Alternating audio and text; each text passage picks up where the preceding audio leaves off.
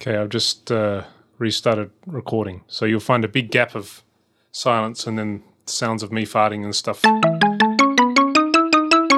You know, one of the wonderful things about being human, Danny, is the universality of toilet humor. You know, I've lived in a few countries, and whatever country you're in, toilet humor is like the lingua franca of being human, really, isn't it? It's like the...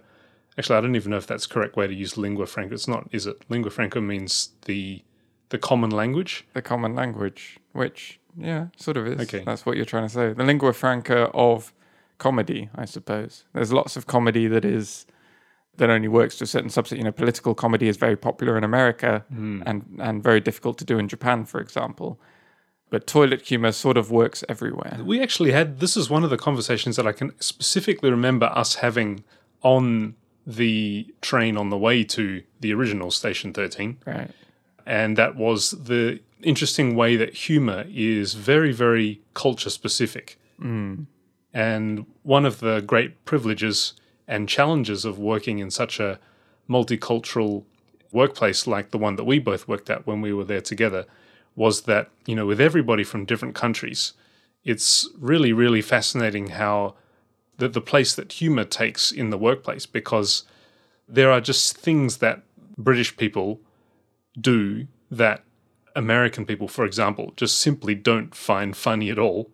Right. And by the same token, you know, there are things that, you know, Japanese people would find hilarious that the rest of us are left just sort of scratching our heads wondering, you know, what's so funny. Right. I think in general, to make a broad generalization, Australians really like parody, and Americans really like exaggeration, and British people really like subtlety. This is like do I get an award for like the world's worst generalization? Very broad strokes. Very broad strokes. Fat strokes. It always sounds sort of condescending when I say it, and I really don't mean it that way. But it does feel, to me at least, like American humor is a lot more obvious and in your face. Right. And that's not because American people are stupid and they don't understand subtle humor. That's not what I'm trying to say. But it definitely seems like, you know, you get American versions of British comedies quite often, like The Office was redone here with all American cast and sort of rewritten for America. And it's just a very different style of comedy and much more like it feels when you're used to, at least for me, when I'm with the comedy that I'm used to watching, a lot of the time when I watch an American comedy, I feel like the setup is kind of, maybe it's part of what you're supposed to enjoy. It's kind of obvious, like you're watching it and then it's almost like they're saying, okay, I'm about to tell the joke now. Here it goes. That was the joke. And then and it's like you're sort of preparing for it and then you get the payoff. Right. And that's sort of, I'm always trying to tread cautiously because it can sound like I'm being a bit down on American humor when I'm saying that. And I don't mean to say it's obvious and we're clever and our humor is more highbrow or anything like that.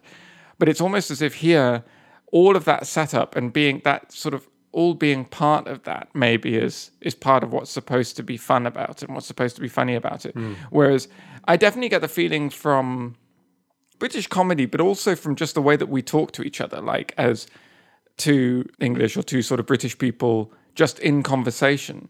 A big part of the joke is that both parties are trying to pretend that there is no joke. Right. Right? Yeah. And you're both, like that sort of deadpan, and you know you're both being ridiculous and you're taking it further and further and further and seeing who is the first person who's going to crack. Right. Like whoever laughs first is kind of lost. And then you're like, oh, okay, well, I guess we might as well go home now.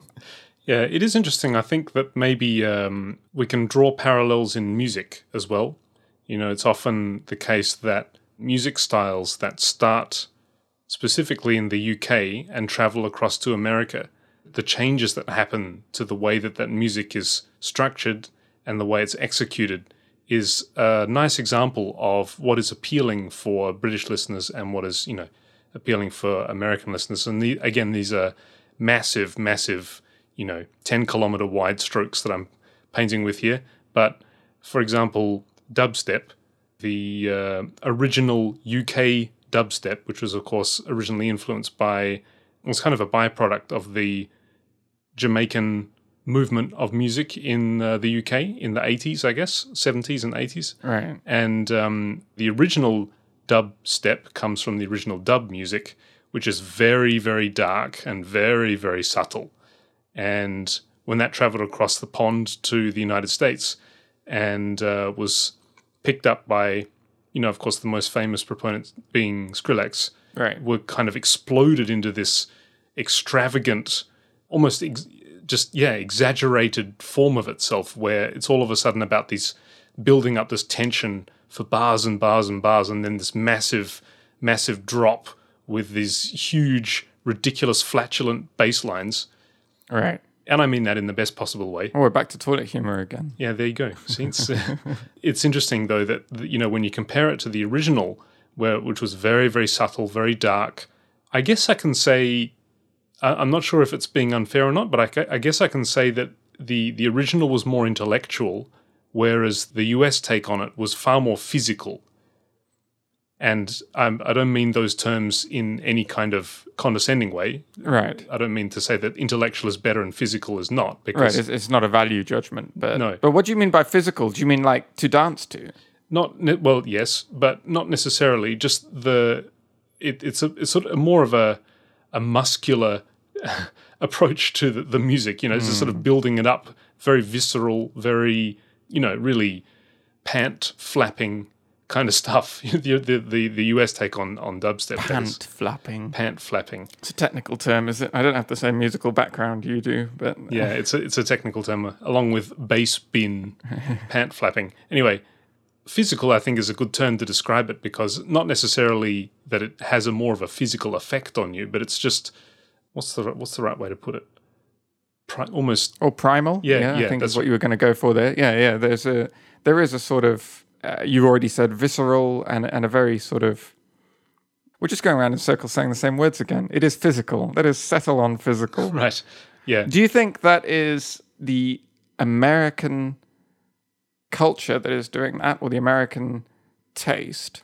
Or is it because when things come over here, they are often the most commercial version of that thing is what then explodes. Mm-hmm. That's what then gets re-exported from America around the globe. And that's what you think of. But what we had originally with dub and dubstep in the UK was a much more underground style of music. And that underground dubstep may well exist here in America as well. And we just don't really know about it, because what we see is the thing that exploded. And it happened to explode in America because this is a very good place for commercial success to happen. It's interesting. I'm not sure. One thing is for sure is that, well, again, for sure, with my 10-kilometer wide brush that I'm painting strokes with here, it's in the US, at least from my observations of working with American people and also associating with friends and colleagues from the United States, if it's good, it deserves to be raised up. Whereas in the UK, and certainly in Australia, if it's good, it needs to be bashed down. Do you know what I mean? Right. If it is, I know exactly what you're talking about. I'm not sure if I agree with the protasis of your argument. If it is successful, then that success is amplified in America. Whereas I think successful things in the UK, potentially in Australia, I don't know, also in Japan to some extent, there is a tendency to want to bring down success and not let it get too big for its boots, as it were. Right.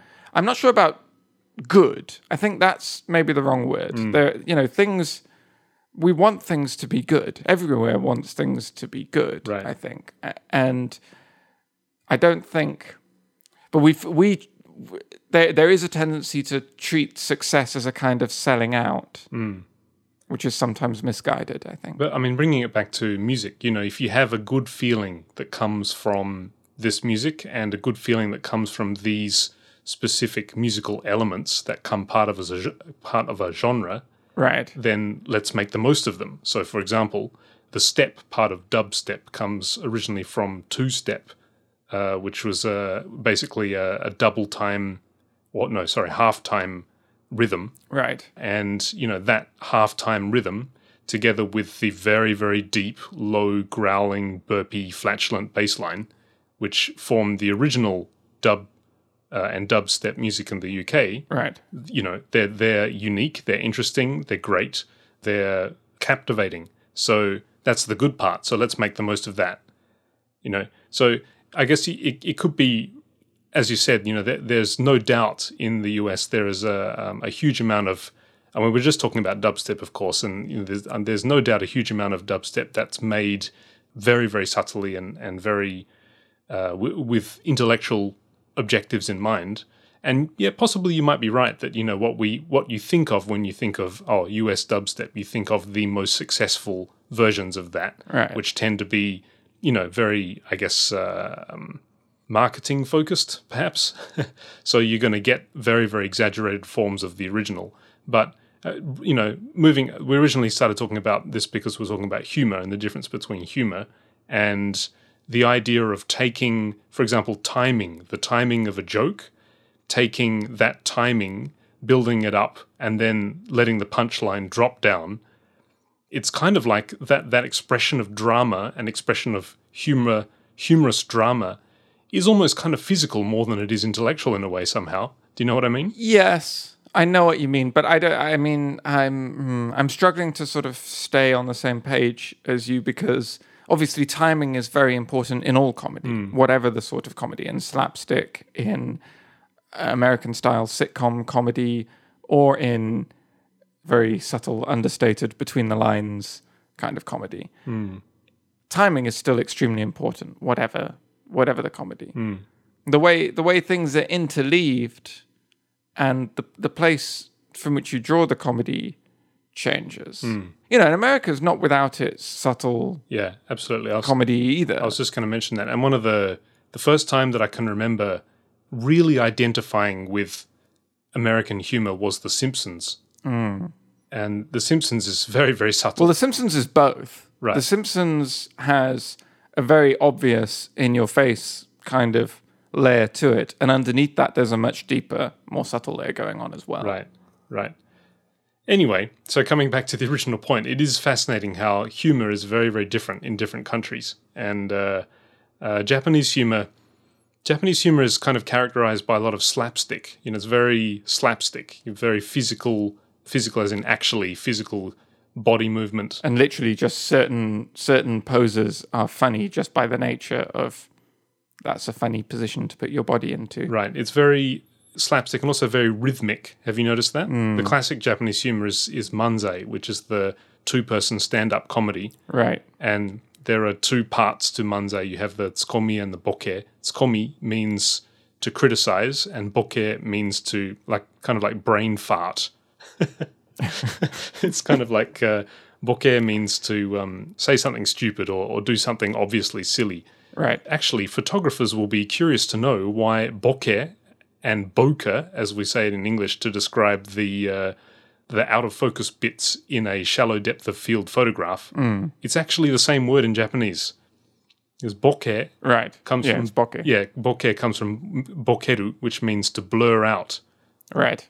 So if you bokeh, it means your train of thought kind of blurs out for a moment, i.e. you say something silly and stupid.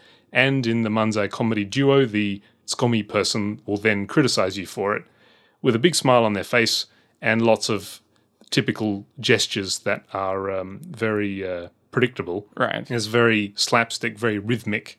And that interchange between the stupid person and the smart guy who's criticizing the stupid person, that kind of forms the core of Japanese manzai humor, which is very, very popular, isn't it? Right, yeah. And that mix of sort of vocal wordplay-based humor and just pure physical slapstick as well, because it goes back and forth. I mean, the tsukomi will often end up literally hitting the other person. Right. As the sort of punchline, as a sort of punctuation of the punchline almost. Right.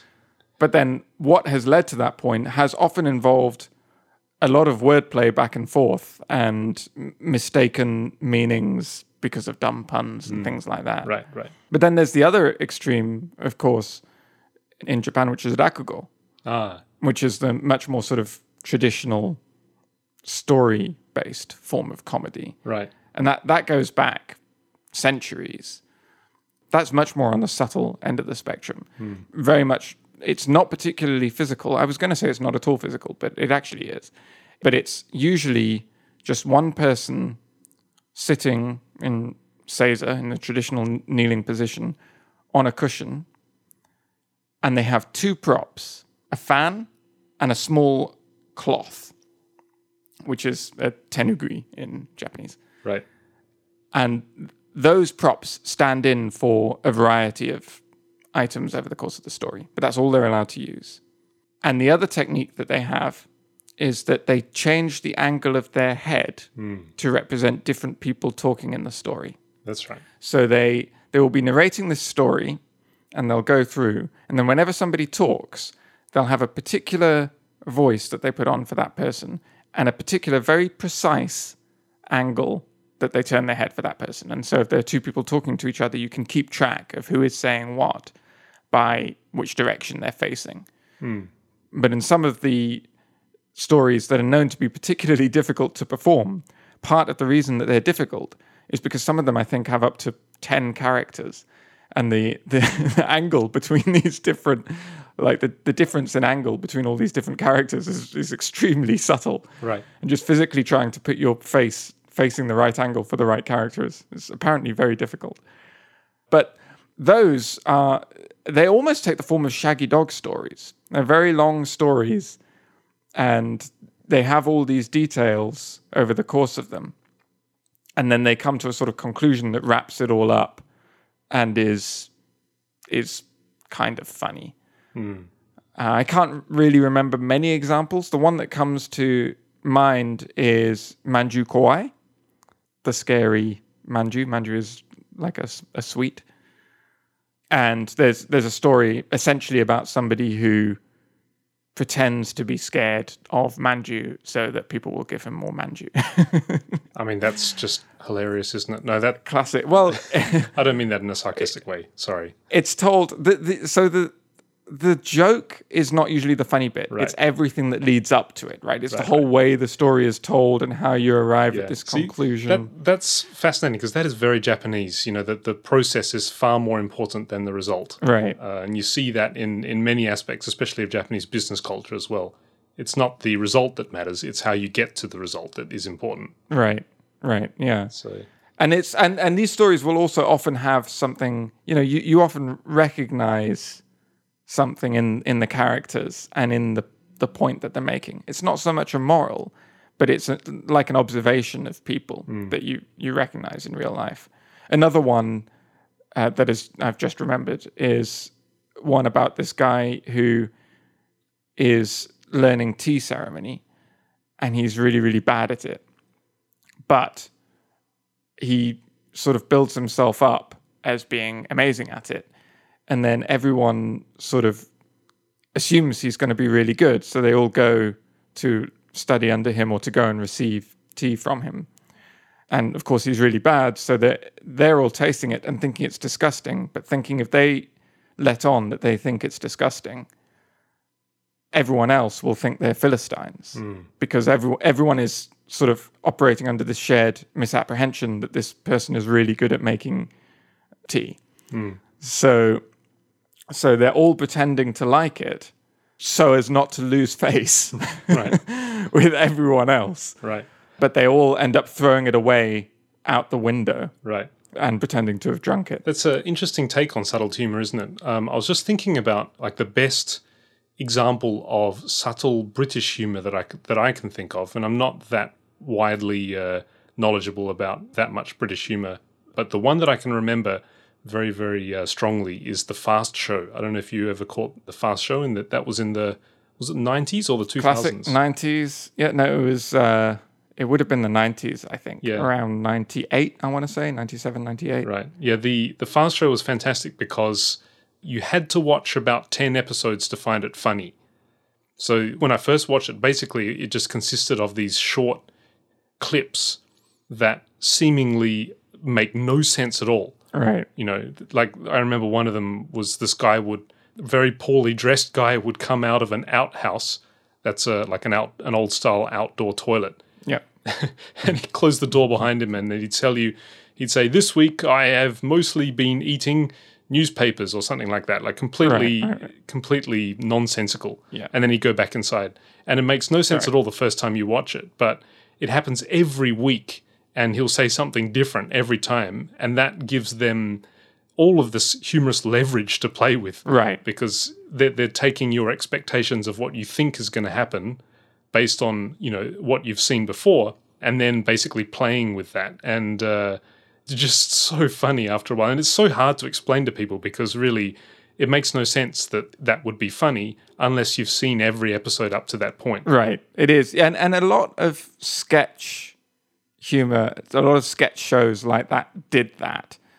Like Harry Enfield and Chums was another one which preceded the Fast Show, which was, again, did you ever watch that? No, I didn't. It had a lot of known sort of characters that you saw repeated from week to week. There was one who was angry all the time and used to just, you know, there'd be this sort of fairly innocuous situation would happen, and then he'd suddenly get very angry and scream, "Oi, you! No!" and then start on some big run. But that was his sort of catchphrase. That was a very good mic technique there, Danny. Well done. And and there was Kevin, who was Kevin the teenager. I think it was just literally called Kevin and Perry, the teenagers. Right. And it was the first episode had the night of his 13th birthday and he's 12 and he's all cute.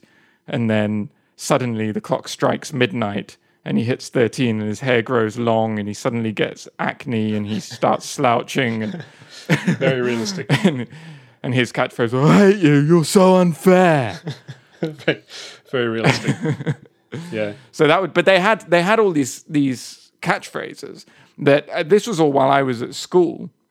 In fact, I think I was not yet 13 when Kevin from Harry Enfield and Chums turned 13. So, but I was around that age. Right. And so at school, we would all just be repeating these things. Right. And like, we'd all be sitting in our form room and then somebody would get in and they'd just open the door and come in and say, "This week, I have mostly been eating sausages," and then sit down at their desk. Right. That was just a normal thing that happened. Right. Yeah. I think just to qualify the statement I made earlier about Australians liking parody, just before we leave the topic of humour, I guess the two examples that I can remember, and people from my generation will probably remember too, Australians from my generation probably remember too, the classic TV series we had in Australia called Fast Forward, which is basically a group of like 6 or 7 stand-up comedians that it's basically all parody. It's all satirical parody, imitating politicians or famous people or celebrities. It's impossible to give examples because so much of it is very, very culturally specific. But the other example was 2 comedians who I think are still going these days, I'm not sure, called Roy and HG. And Roy and HG had a fantastic television series on Australian's ABC channel called Club Buggery. Are we going to have to beep that out? Is that? I don't think so. You can go and look up that word in the dictionary if you wish. Anyway, this program was all about... basically, Roy and HG made a name for themselves as parody sports commentators. So they would be always sort of commentating sports. And when you think about it, commentating sports is ripe for humorous intervention. Really. Right. Because basically you're watching the sport in front of you and you have these voices coming from nowhere telling you what's happening, even though you can see what's happening. And there's so much opportunity there for parody and for sarcasm and for satire. And Roy and HG were experts at that. So that's just a bit of a mention there of 2 classic pieces of Australian humour. Yeah, there's actually, I quite like Australian humour from what I've seen of it. Do you know Clark and Daw? No. If they're from the last 16 years, I don't know them because I've been away from Australia. I think I think they're like the last 30 years or Okay. something. I think they are long. I don't know how long they've been going, but one of them, I forget which, maybe Clark, recently died. I see. And so a lot of their videos have been circulating on the YouTubes. The one who died, I really should look up which one it is. He's originally from New Zealand, I think, but he became super famous in Australia.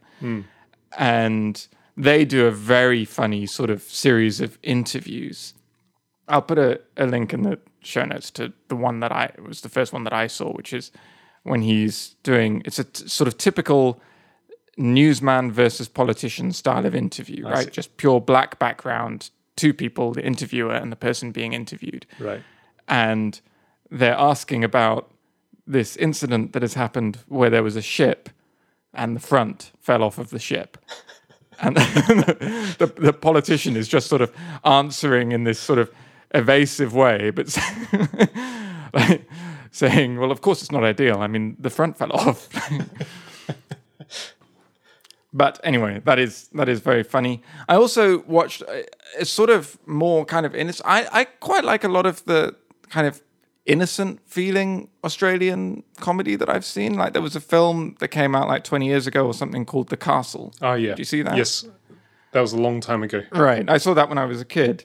And I think I saw it again a bit later. But I just really liked it. It was just a really sort of fun, family-friendly story. But it was very funny. Yeah. Yeah, that... And The Dish is another one. The Dish. You seen The I Dish? don't know that one. That's got what's his name, who is Australian. I'm very good at this. He was in Jurassic Park. Sam Neill? Yes, that's got Sam Neill in it. Yeah. That's very funny. Anyway, so how are we doing for follow-up? Yeah, one thing before we go on to follow-up, to get in, because we talked about Rakugo and I was going to mention it, I can't leave it be without putting in the show notes a link to the brilliant series Tiger and Dragon. Okay. Which, have you seen Tiger and Dragon? No, I it's a TV series that ran 10 or so years ago in Japan about a Yakuza guy who gets into Rakugo and decides he wants to learn Rakugo. I see.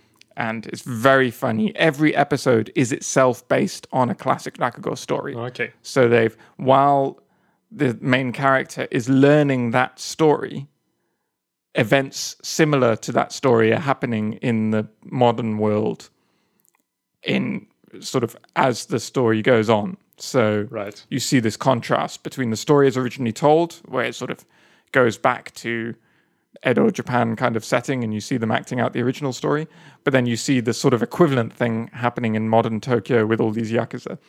And it's very funny and very well done. So I'll put a link in the show notes. Sounds like something worth checking out. It's very good.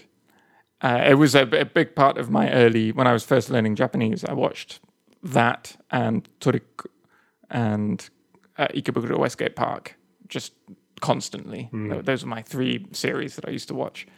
Anyway, links in show notes, etc. For follow-up, we don't have all that much, but my PHB arrived, my player's handbook. That's right.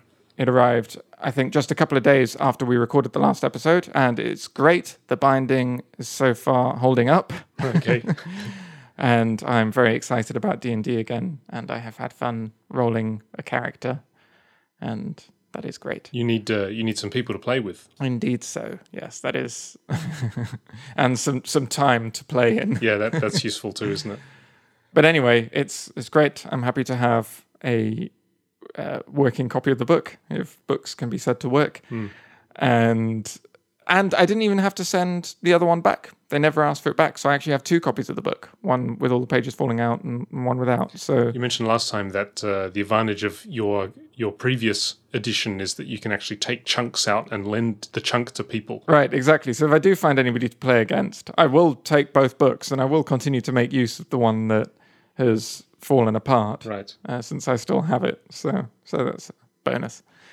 The only other thing was about daylight savings time. We heard from our Icelandic listener on the Reddit, who isn't actually Icelandic, that they don't have daylight savings time in Iceland either. So like Japan, they just continue on the same time zone throughout the year. And in the case of Iceland, it's GMT. So they're always on GMT, which is, I think GMT is possibly the best time zone. I think there's a case to be made for GMT being the best. Is that anything to do with the fact that it's from the UK? It's in the middle. No, because it's convenient for both America and Japan and anywhere in between. It's kind of, if you're sitting on GMT, you're well placed for dealing with people from almost anywhere in the world. That's some true. places you're sort of inconveniently located. Right.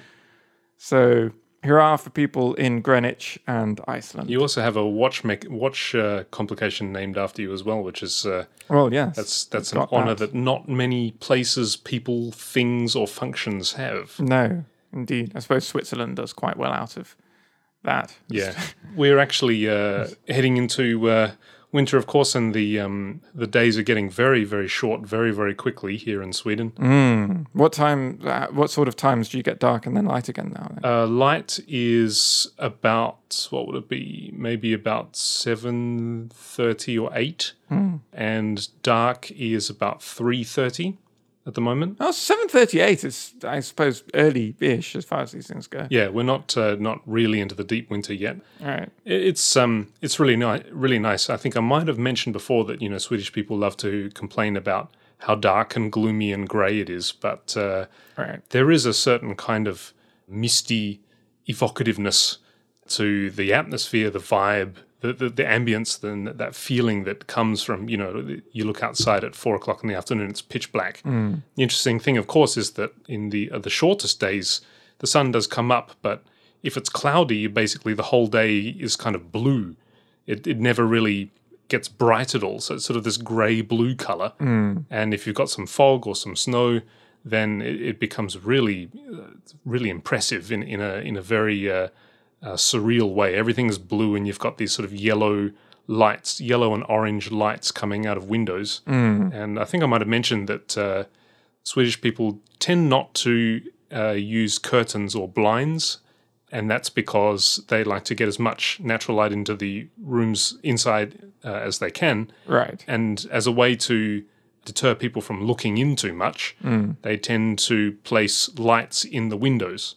So that way, from the outside, when you look at it, it's all bright and you can't really see much inside. Oh, I see. And when you say they don't have curtains or blinds, they don't use net curtains so much, but so they're not, when it's dark outside, there's not much, you're not going to get much light in, you're not going to get any natural light really. So do they have curtains that they close? It's interesting. People don't seem to mind having their curtains, if they have them, just open all the time. Oh, right. So you can go for a walk down the street, and you can literally walk with your head sideways and just sort of look straight into people's lifestyles. Right.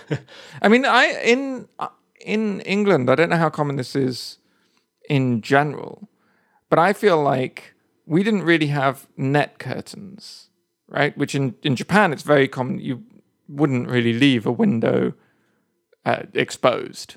Right. You would have both curtains and then net curtains as well, so that even when you have the curtains open to let the light in, you have net curtains for the sake of privacy. Right. And I remember places in England which had that as well, but we never did.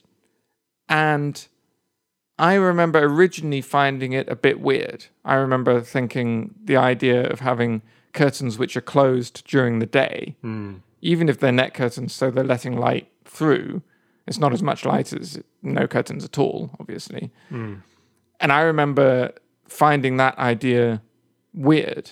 Whereas now, obviously, I've lived in Japan for this long, and now I'm living with somebody who is Japanese. And for her, I think it would be unthinkable to just have the windows open and have it so that anybody could just look in. And I've kind of got used to that standpoint now. So yeah, it's funny. Yeah, so it forms like, because you have this orange light coming out of the windows of all the houses and apartments, and so everything is blue with these pinpoint orange lights all over the place, and it's really quite evocative. So anyway, let's see what else has happened in the past 2 weeks. Well, something very big has happened in the social media circles. Very big. Big is the operative word. Like twice as big, really.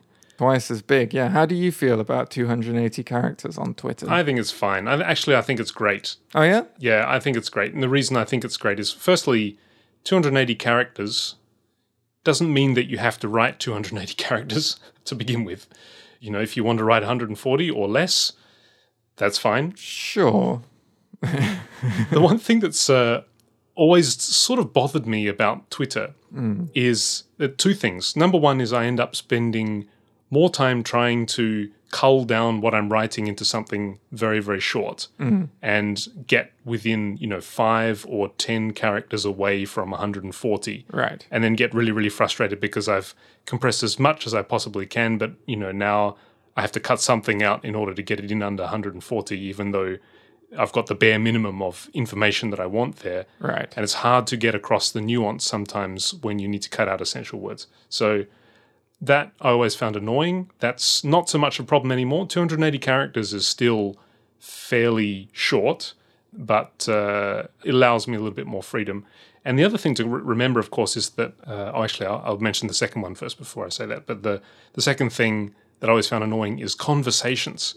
So conversations between multiple people and if you've got multiple people, originally you had their @ mentions taking up part of that quota. Right, so the more people you added, the fewer characters you had to write your message. Exactly. And also, previously, I think... They have changed that, right? Right. A few months ago, they made it so that the people's names don't count towards the character limit. Also, URL links as well, and picture attachments.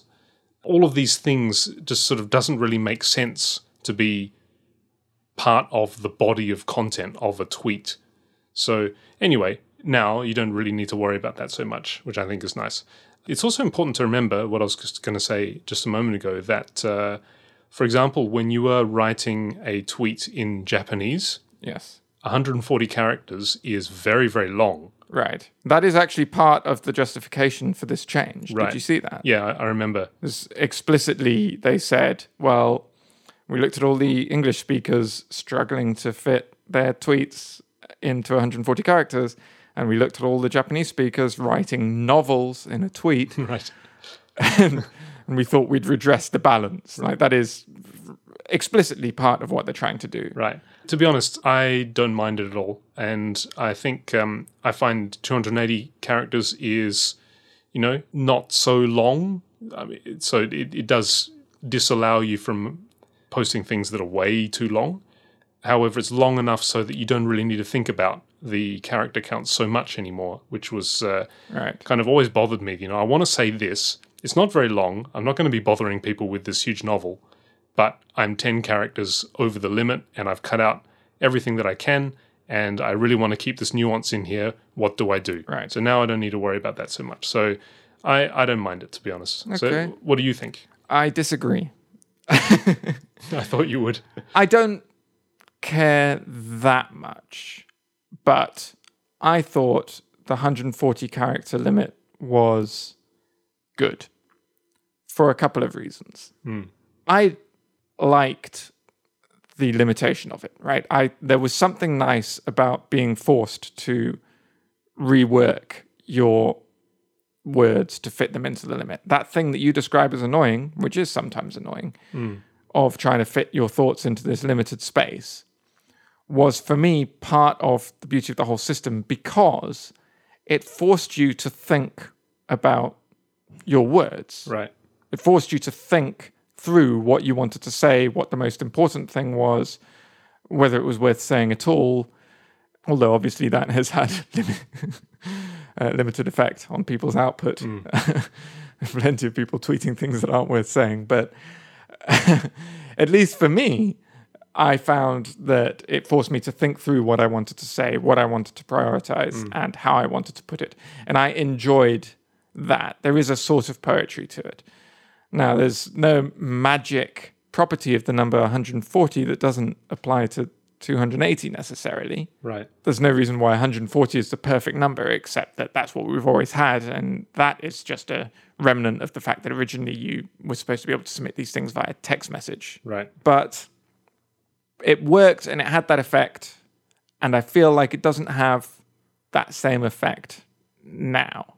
There's a couple of other points, which is, well, first, were you going to respond to that? No, I was going to talk in general about what Twitter is, because it is a very, very bizarre thing. Okay, yeah, that's very interesting, but let's hold that off for now. So, and there are a couple of other just practical points. Number one, messages are now twice as long. That means twice as much scrolling through my feed, which sounds silly. Yeah, but that's assuming that everybody that you're following is trying their very best to write 280 characters, right? Right. And in their follow-up blog post, they noted the follow-up to their experiment, because originally this was a limited rollout, Right, just to some population of Twitter. And they were monitoring what happened. And they did say that when people first got the feature, for a few days, all their tweets suddenly became really long and they were trying to use it. Right. But there was a fairly fast fall-off when the novelty wore off. Right. And they found that most of their tweets ended up being sub 140 characters anyway. Right. And so, you only end up using it when you need it. So maybe that's true. And for all that I'm criticizing it, now that it's here, I have gone over the 140 characters a couple of times already. So I am making use of this feature, which I don't think is hypocritical. I think I'm open to both criticize the change and yet make use of the thing they've decided to do. But the other thing is, I'm not really sure I buy this idea that we introduced this thing because Japanese speakers and Chinese speakers could write mega long tweets. And so we're making it so that English speakers get 280 characters, but Japanese speakers get 140 still. I'm not sure exactly what that means. I haven't looked into the technical details. So I don't know whether that means based on your region, you get a different number of characters, or whether it means that they count Japanese characters as 2 characters, if you know what I mean. So if you have a mixed English-Japanese tweet, you could have a tweet with, say, 270 English characters and 5 Japanese characters, because each Japanese character counts for 2, for example. Right. I don't know. I haven't looked into how it works. But for the simple way that they put it in their announcement was that Japanese speakers still had 140 characters, and that non-Japanese, Chinese, I don't know how this applies to Korean speakers, would have 280. But where does that end? Like, do you give German speakers 420, or like, where does that? Because they need more letters. They've got really long words in Germany. I think my understanding of it was, again, another one of Twitter's attempts to try and boost the popularity of their product, because I think that this was kind of also a reaction to the fact that Twitter remains extremely popular in Asia.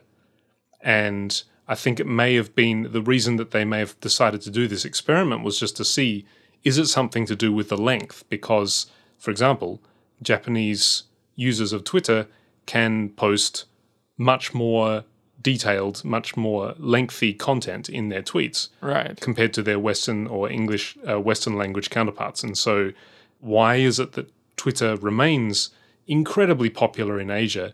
Is it something to do with the fact that these people can type their messages without having to worry so much about making things very, very short, like we have to in English and other Western languages? So I think that's the reason. That could have been, no, not could. I think that actually was one of the reasons that they decided to conduct the experiment. And then the results of the experiment are obviously, the results that we have with Twitter now. So I believe it was basically another attempt to try and boost the popularity of Twitter. Right, and we'll see how it goes. I mean, I tend to fall back with this, as with so many other things, to the conclusion that I can agree or disagree and think it's a good idea or a bad idea, or it, as J.K. Rowling put it, throws away Twitter's USP, right?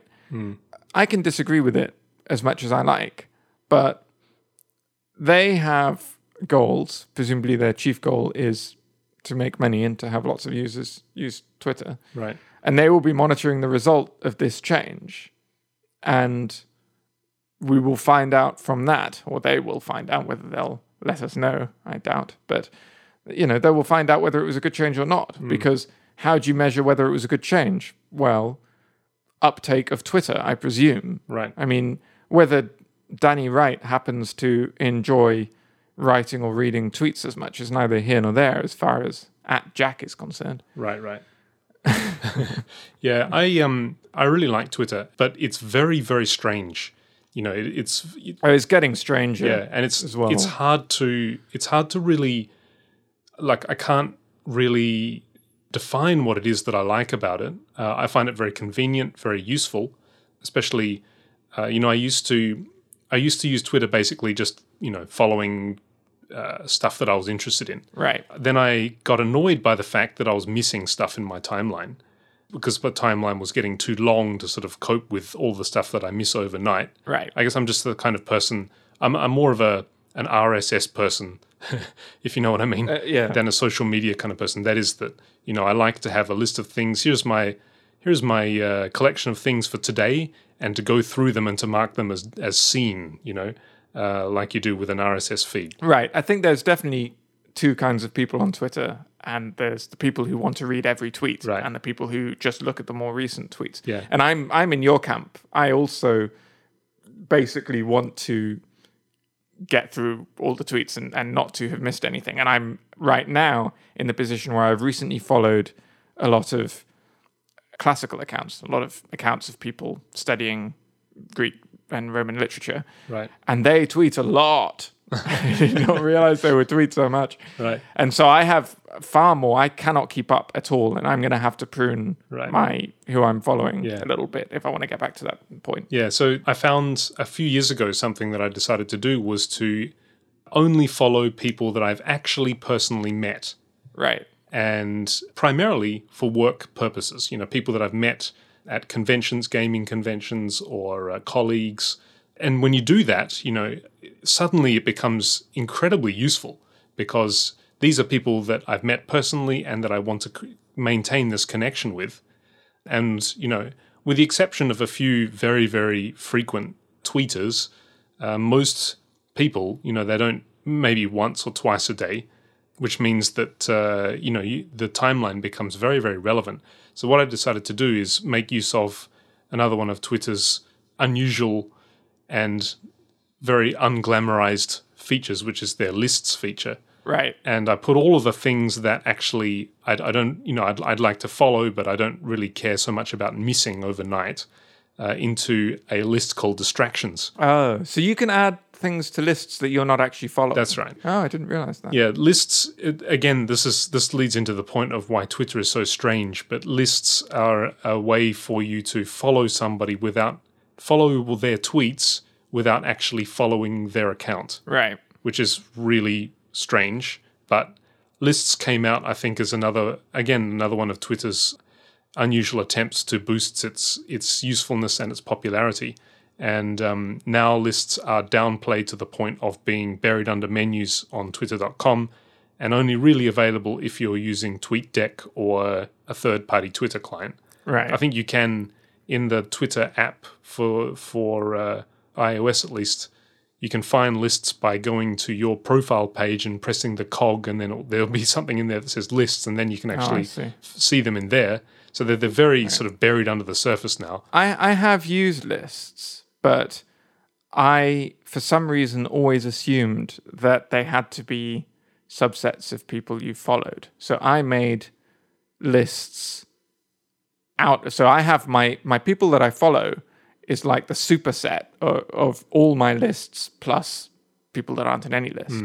And then lists are like a limited view of some portion of that for me. Right. I didn't realize, I guess I just never tried to add to a list someone who I didn't follow. Yeah, you do it from instead of pressing follow, you press the cog, and in there it'll say, add or manage lists or something like that. And you can do it from there. Anyway, it's such a bizarre thing. And in certain circles of different industries, it has become very, very popular. And of course, for game developers, Twitter still remains, I guess, the main conduit for the spreading of information amongst game developers and colleagues in this industry. Right. And yet, when you think about it, it's a really impractical choice for that. And I can't really think of an obvious reason why Twitter has become the default, but it has. And again, this is another example of just how weird it is. I mean, you're throwing around these very short.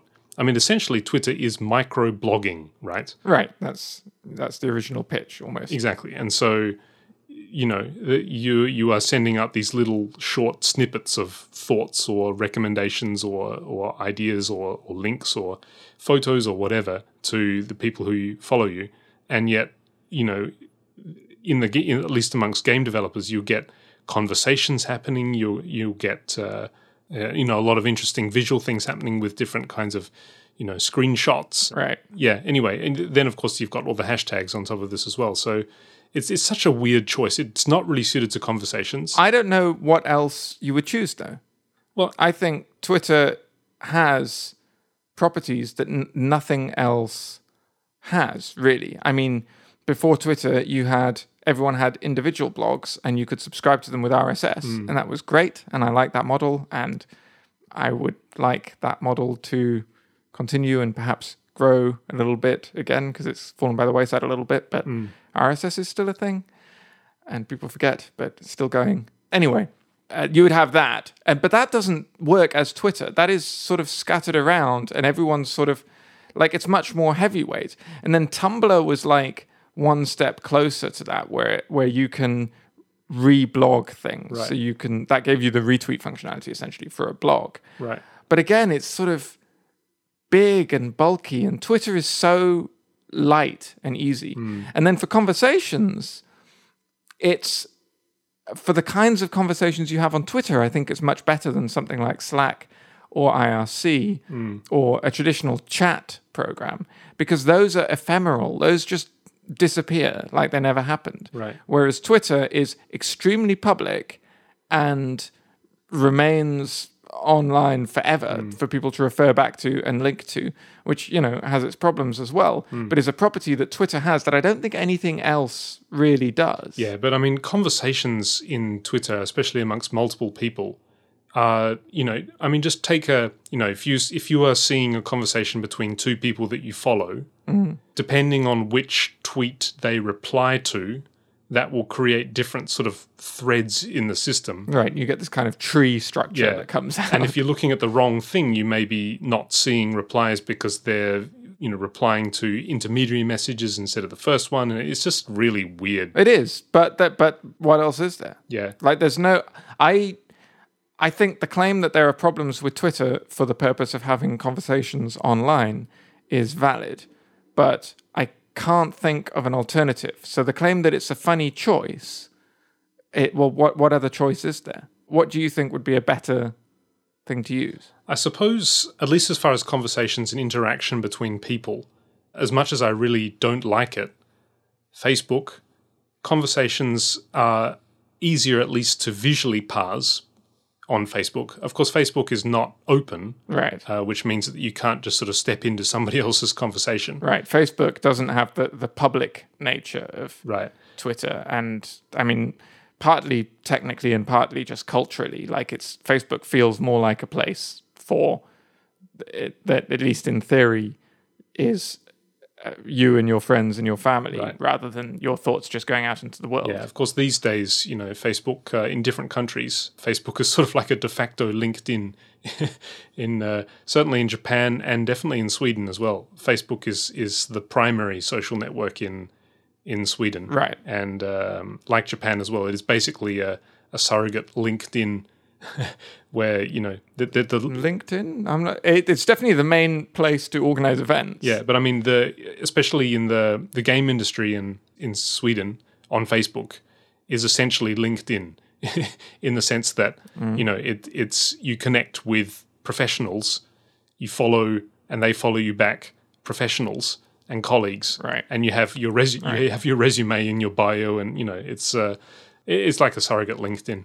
But I suppose that as far as the ease of conducting conversations, yes, it's not a replacement for Twitter because it's closed, but certainly the interface visually, it's much easier to follow and to interact with different conversations on Facebook compared to Twitter. It does have the slightly older model, I guess, of a post and then comments on that post. Right. And that's kind of what makes it easier, right? Because the comments all belong with the post and you can see them. And if you reply to a comment that is slightly indented, so it does still form a tree, but they're all clearly under one post. Right. I don't know that it's easier though. I mean, I find small conversations between like friends that I actually know are fairly easy to track. That's true. I find those fairly easy to track on Twitter as well. But then when you get something retweeted or shared onto your Facebook newsfeed that is sort of something that's gone viral and has like 10,000 comments on I don't even know where to begin with that. I click the show comments and I'm just presented with this sort of random selection of 10 of the 20,000 comments. Whereas with Twitter, I tend to find that the interesting comments will be the thing that is retweeted into my account. Like, because I don't think you can share a comment in Facebook and then get from that to the original comment thread. Whereas in Twitter, everything is a tweet. So if somebody said something interesting, like deep into a conversation, which is a reply to somebody else, somebody can retweet that and you'll see that. And then you can click on that and go back and see the original thread. So I still kind of think I find the experience better on Twitter than Facebook there. I think I would, now that we have 280 characters, I might agree with you. Previously, though, when you've got 140 characters and you've got all these names with all these @ names at the top and maybe a link down the bottom or hashtags or whatever, and you have to sort of compress something that you want to say to 4 people into like 80 characters. It's funny because actually one of the criticisms that I have seen, and I sort of find myself agreeing with about the 280 character thing on Twitter is, well, it's going to make it more like Facebook.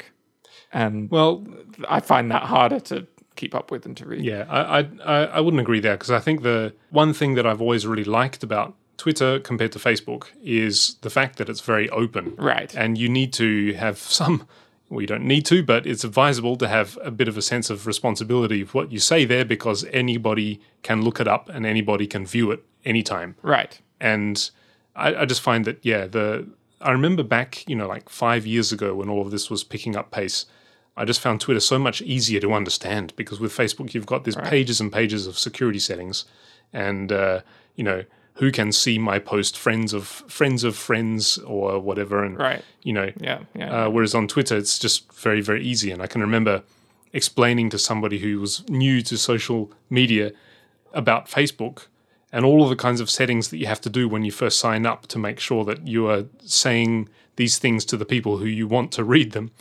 Whereas Twitter is just really easy. Well, everybody can see what you're writing, so just take care. Yeah. Okay. Yeah, I've always preferred that as well. It seems more openly, because Facebook is, we all know it's not really private. Right. And so, but there's this culture that you kind of feel like you can talk about more private things on there, even though you can't. Right. Whereas Twitter just feels more sort of almost honest in that respect. And I think we're coming to a time, we are already in a time where taking responsibility for the things that you say online is critical. Right. And it's just like you wouldn't walk into a room of strangers and then suddenly say something controversial. But people don't yet understand that, which is interesting. I mean, children are actually being taught this in schools now. Right. Like I've seen on Twitter photos of worksheets that children are given about like what they should and shouldn't say online, password advice. Right. Like don't use your name and your password and things like that. Like it's just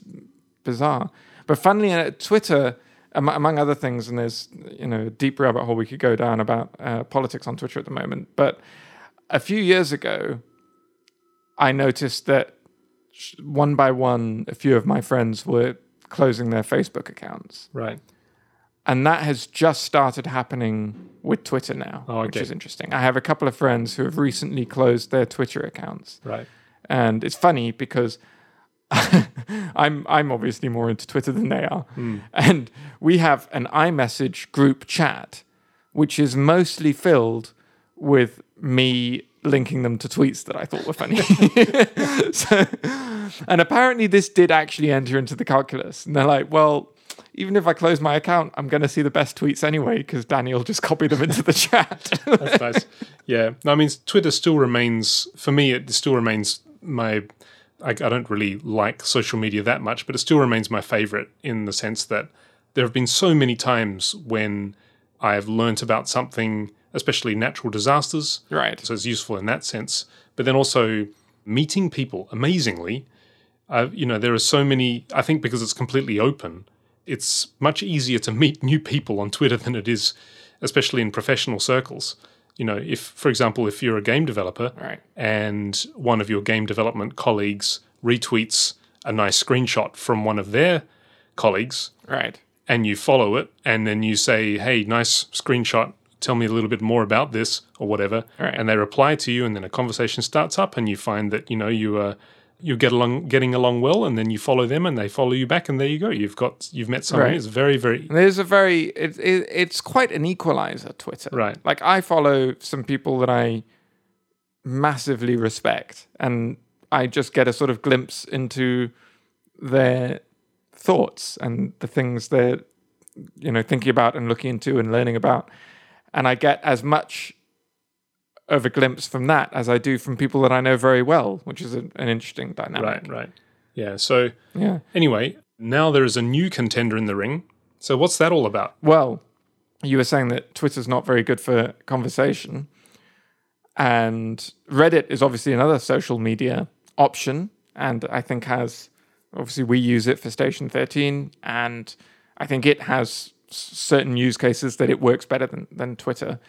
But one thing it hasn't had until recently is any sort of live chat functions. It's had direct messages, and it is a kind of forum, but it didn't have sort of live one-to-one chat. Right. And they have just, as of, I think yesterday or the day before, added this as a beta feature. Well, So you can use it as a chat client. In this sense, it's more like Facebook Messenger than Facebook, or WhatsApp or iMessage Right. or Line or any of the others. And the last thing I really need is another chat application Right. on my phone that people can contact me on. So I don't really know how I feel. Like I feel, if anything, I am, even before this came about, I was annoyed with the number of instant messaging applications that I seem to have installed on my phone, because I use iMessage for most things, but there are people that I know that don't have any Apple devices. They have Android phones, for example, and so iMessage isn't an option with them. And for them, I would prefer to use Signal, which is an end-to-end encrypted, secure messaging platform, much like iMessage is, right. but it's not particularly popular. The other option is WhatsApp, which is also end-to-end encrypted, like iMessage and Signal. In fact, it uses, I think, the same technique, the same library that Signal does to do its encryption. But it's owned by Facebook, and I don't really know why I hold that against them, but I kind of do. So I don't know why. I feel like WhatsApp is a very good choice. People should use it. There's a bit of a dangerous thing of people who feel a little bit uneasy about WhatsApp, like I do, giving the impression that it's a bad choice, and then people decide that they don't want to use WhatsApp, so they use Facebook Messenger or something completely unencrypted like that. Right. WhatsApp is a very good choice, and I think it should be recommended to most people. But for some reason, it's my third choice after iMessage and Signal. Right. So it's a choice of last resort for me. And, well, actually, the choice of last resort is Facebook Messenger, Right. which seems to be the first choice for a not insubstantial subset of my friends, which makes things difficult. Like, I have friends who have iPhones who could iMessage me, but for some reason decide to contact me over Facebook Messenger, and I don't really know why. Maybe because they talk to everyone else over Facebook Messenger. I guess Facebook Messenger is common because every device has it, so it's an easy choice if you're going to use one messaging platform for everything. But it's completely unencrypted and we know that Facebook scans it and does data mining on it and everything. So I don't know. It wouldn't be my choice. For WhatsApp, do you use WhatsApp at all? No, actually, I haven't tried WhatsApp. I've been asked, "Do you have WhatsApp?" numerous times, but I've actually never tried it. So actually, I don't know much about it. It's is it kind of like Line? Not quite. No, it's a cross-platform instant messaging app, which uses your phone number as your identifier. I see. So you don't have to create an account for it, and it doesn't use your email address or anything like that. It's just your phone number. So it feels a lot like texting, but it's over the internet. And it's end-to-end encrypted, and it's popular, particularly with people obviously who don't have iPhones, because it's a common app that they can use to talk to anyone, whatever device they have, whatever mobile device they have, because I don't think there is a Mac or PC version of it, right? As far as I know. But the sort of weird thing for me about it is that the only people who really use WhatsApp to talk to me are my family. And I think this started with my Australian cousins or aunts and uncles. Right. Who all seem to use it. And so when everyone came for my wedding in Japan, WhatsApp was the principal way that they would all send messages to each other, because as long as they had Wi-Fi, they didn't have to worry about roaming fees, and it was free, and they're sending messages to international numbers anyway. And I think with iMessage, maybe they're getting confused and thinking they might have to pay fees, because it used to be, before iMessage was introduced, when it was just the Messages app, which, sent SMS text messages. Right. And still, if you're sending to someone who doesn't have iMessage and you've got green bubbles, right, then it uses the SMS system and you have to pay for those, right? So maybe that's why they're doing it, to avoid it. But I have not been able to discern a particular reason, like a deciding factor between whether, for example, my dad will send me a message. He might send it via WhatsApp or via iMessage. And I think he listens to the podcast, so maybe he'll listen to this and he'll have an answer for me. But which he'll send you on WhatsApp, no doubt. As far as I can tell, it's random. Like whether I receive the message via iMessage or WhatsApp seems to me to be fairly random. There's a slight skew towards messages with videos attached. Right. He'll tend to send via WhatsApp. And I'm not sure if that's a reason, if there's a reason for that, or if that's just the first one that comes up in the list when, in the app, when he goes share video or whatever. Right. And this is not just to pick on my dad. I mean, this is a few people that are like this, that will sometimes send me a message on iMessage and sometimes through WhatsApp and sometimes through other platforms as well. And I don't really know why. I don't really mind, except that I'd prefer it wasn't Facebook Messenger. Right. Because with WhatsApp, Signal, and iMessage, all three of those are encrypted, so it's private anyway. Right. So it doesn't really bother me, except that because I don't really use WhatsApp, I think I often don't get notifications for it. Because what will sometimes happen is I'll get a new phone, and when you get a new phone, you have to, when you launch WhatsApp, you have to update it and say this phone number is now associated with this new phone, right, rather than the old one. And I think it uses that for the encryption, so you can't receive any messages until you do that. And because I never launch WhatsApp, I'll just forget, and so I'll go for weeks or months without getting any messages over WhatsApp because I haven't set it up yet. And then people are saying, "Did you get my message?" So. Anyway, I don't really. So another chat application kind of feels like the last thing I need, and I'm not massively excited about Reddit chat, except that there is a group of people, particularly now we're doing this podcast.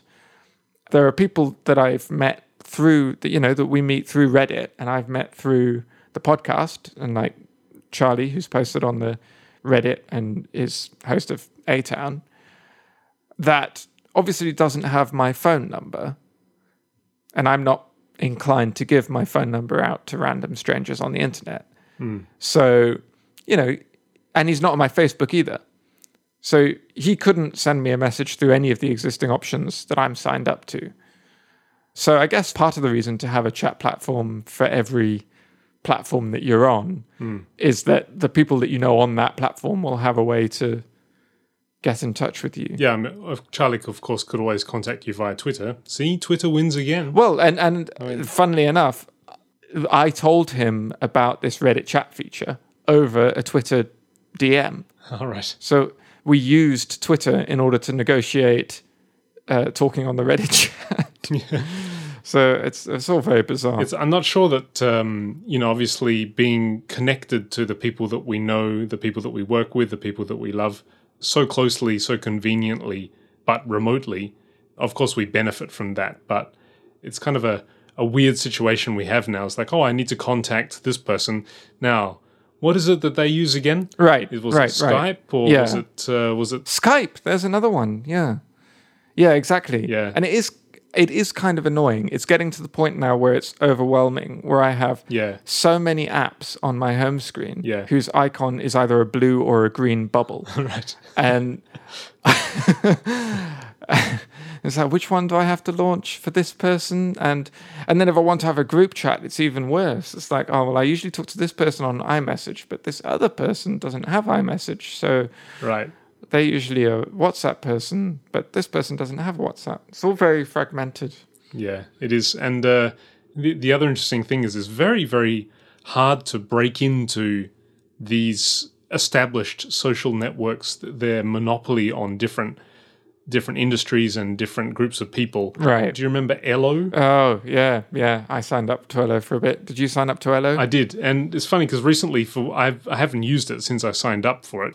I can remember when it was going around, it's like a craze. Ello is here to save us from ads. So let's all go and sign up and get our usernames now. Right. And then nobody used it. Right. For whatever reason, recently I've been getting followers on Ello, even though I haven't used it since I first signed up when it first came out. I've been getting a real spate of followers on Instagram recently, and I never use Instagram. And I signed up for Instagram once years ago before Facebook bought it. Took one photo, which I can't even remember taking, but it was a random photo of the side of a locker somewhere in Japan or something. Right. And it's the only photo I have on my Instagram. And every now and then I'll just get some random just liking it, like clicking the heart button on that photo. It's not a particularly good photo. It seems to have no context. Right. I don't know if they're bots trying to get me to follow them by liking my... I don't know. Yeah. And then recently I've been getting... because it's linked to Facebook now, obviously, people who are on my Facebook will launch Instagram and it'll come up and say, you might know Danny Wright, and they'll click on the thing and add me. Right. But I'm totally not, actively engaged with that one. Yeah, the other one is Pinterest, which I remember signing up for when it first started because I thought it would be I thought the idea was really, really convenient. I remember about a year after I was using it, I got a little bit nervous because there was a lot of word going around about the legality of Pinterest in the fact that you are sharing images online, and obviously you are sharing links directly to those images.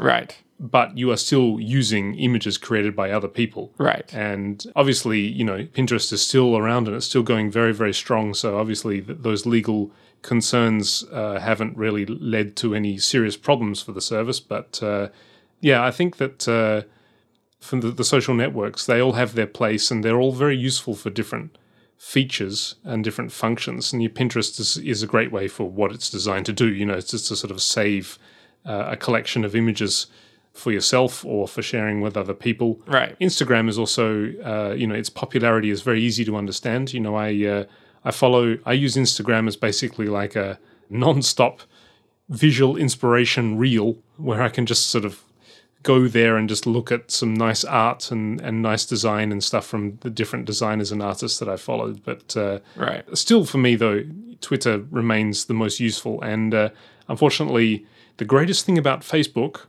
is Messenger.com. Oh, they actually got a browser version of that. You didn't know?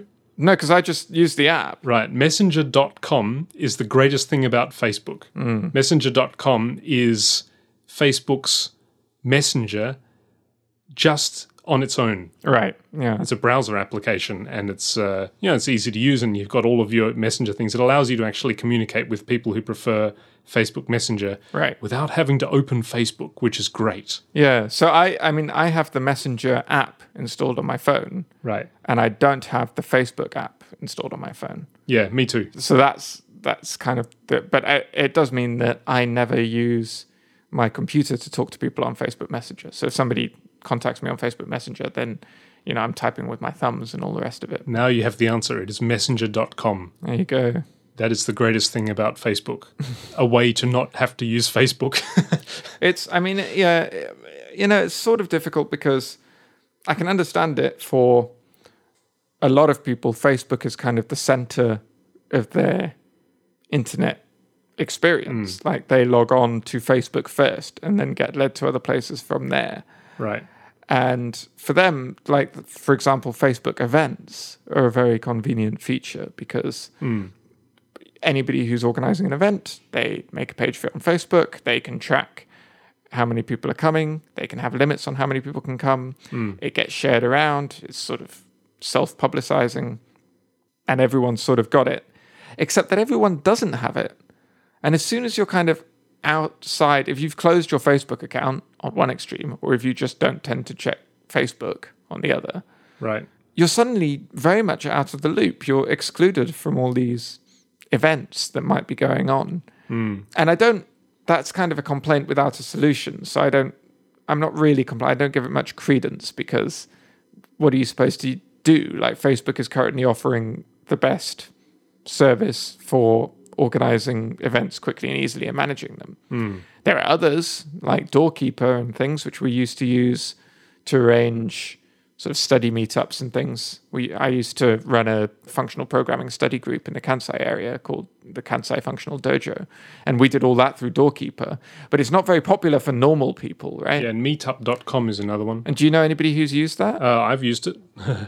For what? Did you organize an event, or were you going to an event? I was going to an event, and it was on meetup.com, and the event was organized through that, so I had to sign up to it in order to say that I was going to it. Right. And then when I looked through it, I was like, oh, this is, it's of course is aware of the fact that I'm in Stockholm, so it was coming up with all these nice looking events as a single repository for different events based around different kinds of interests and different purposes. Right. That's one thing, I guess, that any of these event organizing services will have over Facebook, in that it's all there. You just filter by location and the things that you're interested in, and then here they all are. Right.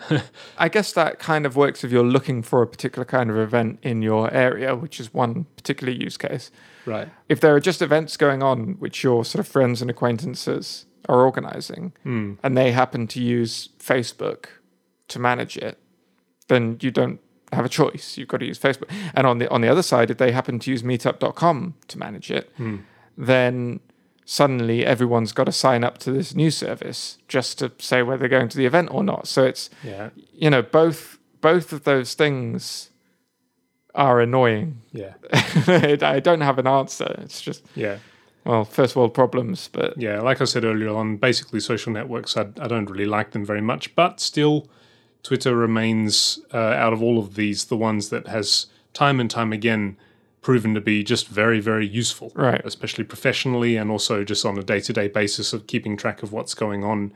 It still proves, it still is the most useful for me. And the fact that it's now 280 characters, like I said earlier, fine, okay. It means I don't have to worry so much when I'm trying to cull down. I think maybe it could be because when I write, I try to make things as concise as possible anyway. Now I don't have to worry too much about shaving off characters in order to get it out there. I'll still try and make it concise. But anyway. Were you around when the Great Migration happened from MySpace to Facebook? No. I do remember MySpace, but no, I don't remember. Because that seemed impossible. That's, at the time, the idea that anything could knock MySpace off its pedestal seemed just outrageous because Right. everyone was already on MySpace. Right. And Facebook started out as being fairly minor and only for schools and universities. And, it didn't seem like much of a threat. And then suddenly everyone switched over to it. And funnily enough, I remember when I first switched over to it, I really liked it because MySpace let you customize the CSS of your page. Right. And let you customize the whole page quite a lot. And so everyone's page looked totally different. And the majority of people on there didn't have a very good design sense. Right. And so the whole thing looked like a mess the whole time. And people would set up these MIDIs or these YouTube videos to play in the background as soon as That's you right. went on the page. So, it was all noisy. Complete assault. And Facebook just seemed clean, right? Right. You had your page, they all looked the same. You had a limited set of things you could fill in. And I really liked that. And then slowly things got added to it, as they always do. The other one, of course, for music professionals is SoundCloud. Right. Which is, again, more, I guess, like Pinterest. It's more of a functional kind of thing than a sort of something that you'd use for fun. It's great for browsing music. And Bandcamp is really good too. Right. Yeah. Bandcamp actually has, I remember when you have an account on Bandcamp as an artist, there's a part of the website, I remember once, I think it's like the settings page or something, where you can actually play the original Defender game in the header of the website.